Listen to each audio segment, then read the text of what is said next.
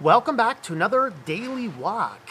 Well, today I want to spend some time talking a little bit about what grace is and what grace is not. There's, of course, an error in our modern evangelicalism, which would be called hyper grace. And hyper grace, to its extreme, is going to basically teach that it doesn't matter if we continue on in sin. And some people will say this is flat out heresy. I'm not sure exactly where I stand, and different hyper grace teachers, who you'd call hyper grace teachers, will disagree on different premises that we're talking about. So we have to stop and think. So I wanted to just spend a little bit of time talking about what grace is and what grace is not. And where this kind of came from is I was at a writers' meeting with a lot of great Christians in the area, and we're looking over Hezekiah's prayer, which is the next book I will be releasing in the Kings of All Creation series, which will be out very soon, by the way. And we're doing some final, evaluating some of the final edits. And one of the things people focus on there is there's a lot in there about Old Testament and judgment and all that, which, of course, because it's a study through the book of Kings. So obviously there's a lot more in there about judgment than you would otherwise find. And so, but in the middle of this, I really wanted to focus on why it's important that we cast off sin. Because grace is a safety net. It's not something that we live in because, hey, let's get all the grace we can. In fact, Paul tells us specifically against that. We're going to turn to Romans, and believe it or not, we're not going to be in Romans chapter 1. We're going to be in Romans chapter 6 today. Actually, we have to kind of pick up in chapter 5. Because in the end of chapter 5, he's really talking about sin. He's talking about the results of justification. And we're going to pick up in 5:18. So then, as through one transgression there resulted in condemnation to all men, even through one act of righteousness there will be justification of all men. So this is one act of Adam caused original sin through the human race. Through one act, Jesus caused salvation for the race. Verse 19, for though one man sinned through, I keep on saying though as through in this passage. I've always done it for ever, so my apologies. Verse 19, Romans 5:19. For as through one man's disobedience there were many made a sinner, even so through the obedience of one, the many will be made righteous. The law came so that the transgression would increase, but where sin increased, grace abounded all the more. So that as sin reigned in death, even so grace would reign through righteousness to the eternal life through Christ Jesus our Lord. So we stop there and go, wow.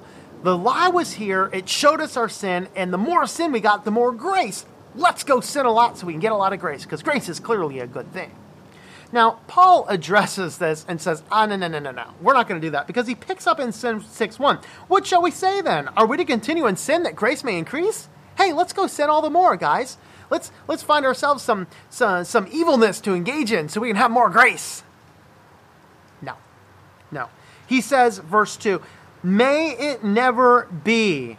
How shall we who died to sin still live in it? Or do you not know that all of us have been baptized into Christ Jesus and have been baptized into his death? Therefore, we have been buried with him through the baptism into death, and so as Christ was raised from the dead through the glory of the Father, so we too might walk in the newness of life. For if we have become united with him in the likeness of his death, certainly we shall also be in the likeness of his resurrection, knowing this, that our old self was crucified with him in order that our body of sin might be done away with, so that we would no longer be slaves to sin, for he who has died is free from sin. So what we find in here is this interplay of grace. Grace is the safety net. Grace is not the thing we should be focused on, but the modern church wants to focus so much on grace. It's not appropriate. Grace is that thing that catches us, that we do not fall.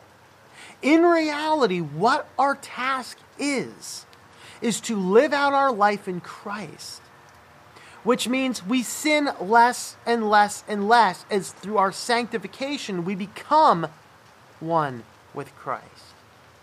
So we want to become more sanctified. We want to grow in Christ. We want to learn more about what sin is, and we want to cast that sin out of our life. And when we cast that sin out of our life, then we can become one with Christ. But we can never be completely free from sin. We can't be completely free from sin. We always will fall short. Always, in the human condition, we will always fall short. And so as we fall short, God gives us the grace that we are not lost. So what I want to say here is grace is not something to be strived for. It's something that we have.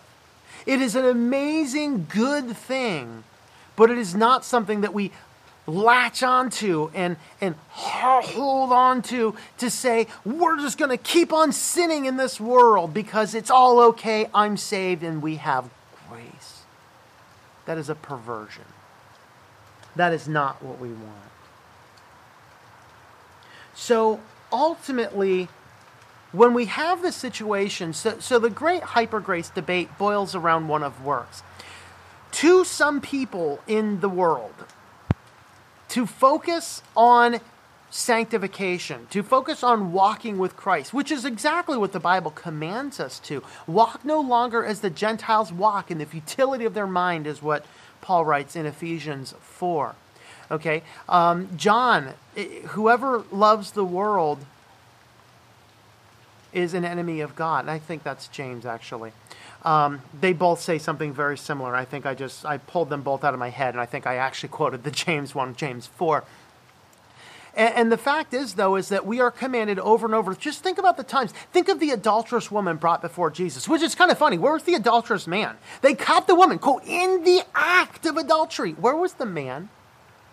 It does take two people to commit adultery, just an FYI. I mean, maybe one's committing adultery, one's committing fornication. I mean, depending on how you do it. But at the same time, they bring this woman before Jesus. She was caught in the very act of adultery. Why did not bring the man also with her? And what does Jesus say? He says, go. Of course, everybody leaves.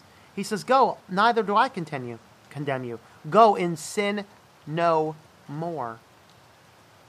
Two instances in the book of John. He heals somebody. He says, now go and sin no more.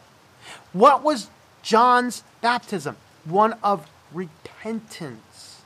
And the gospel is one of repentance. To repent of our sins. Now, to the extreme, some of the hyper-grace teachers in their extreme, they will say, well, all that's technically Old Testament before the cross. It doesn't apply to us. And yes, it does, over and over through the scriptures. It's about sinning less and less, the doctrine of sanctification. Now, on the opposite side, some people say when you focus so much on the doctrine of sanctification, you're turning salvation into works. And no, I'm not turning salvation into works. Because works is not what saves you. It's just that works are something that occurs when you become one with Christ. You start to do more work in the Lord. You start to becoming more like Christ. And as we live out our Christian life, becoming more and more like Christ, less and less sin dominates our life. We engage less sin. We are controlled less by sin. And so what ends up happening here is we become more like Christ, sin less, and thus less overall grace as we move on in our life. Just as Paul says, shall we sin all the more? That so we sin greatly so grace may abound? No. May it never be. Grace is our safety net. It is not the thing we focus on. Grace is that thing you focus on right when you're saved because you come to the depth of your sin and recognize in the grace of God you are saved. But grace is not something that the Christian is to walk in. Grace is the safety net. It is we walk in our walk with Christ. We walk in our sanctification. We walk in these things. Grace is the amazing thing to make sure we are never lost. So think about that when you start hearing and seeing more about what grace is. Look at this. This is not sin all the more that grace may all the more abound. That's not the case.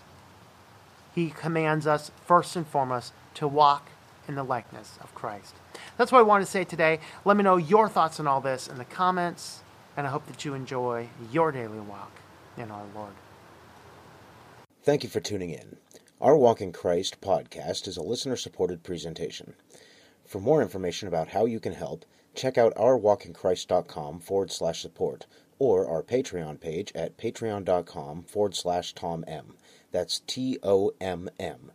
Digital and paperback books are available on several online bookstores or at our website. Once again, the website is ourwalkinchrist.com.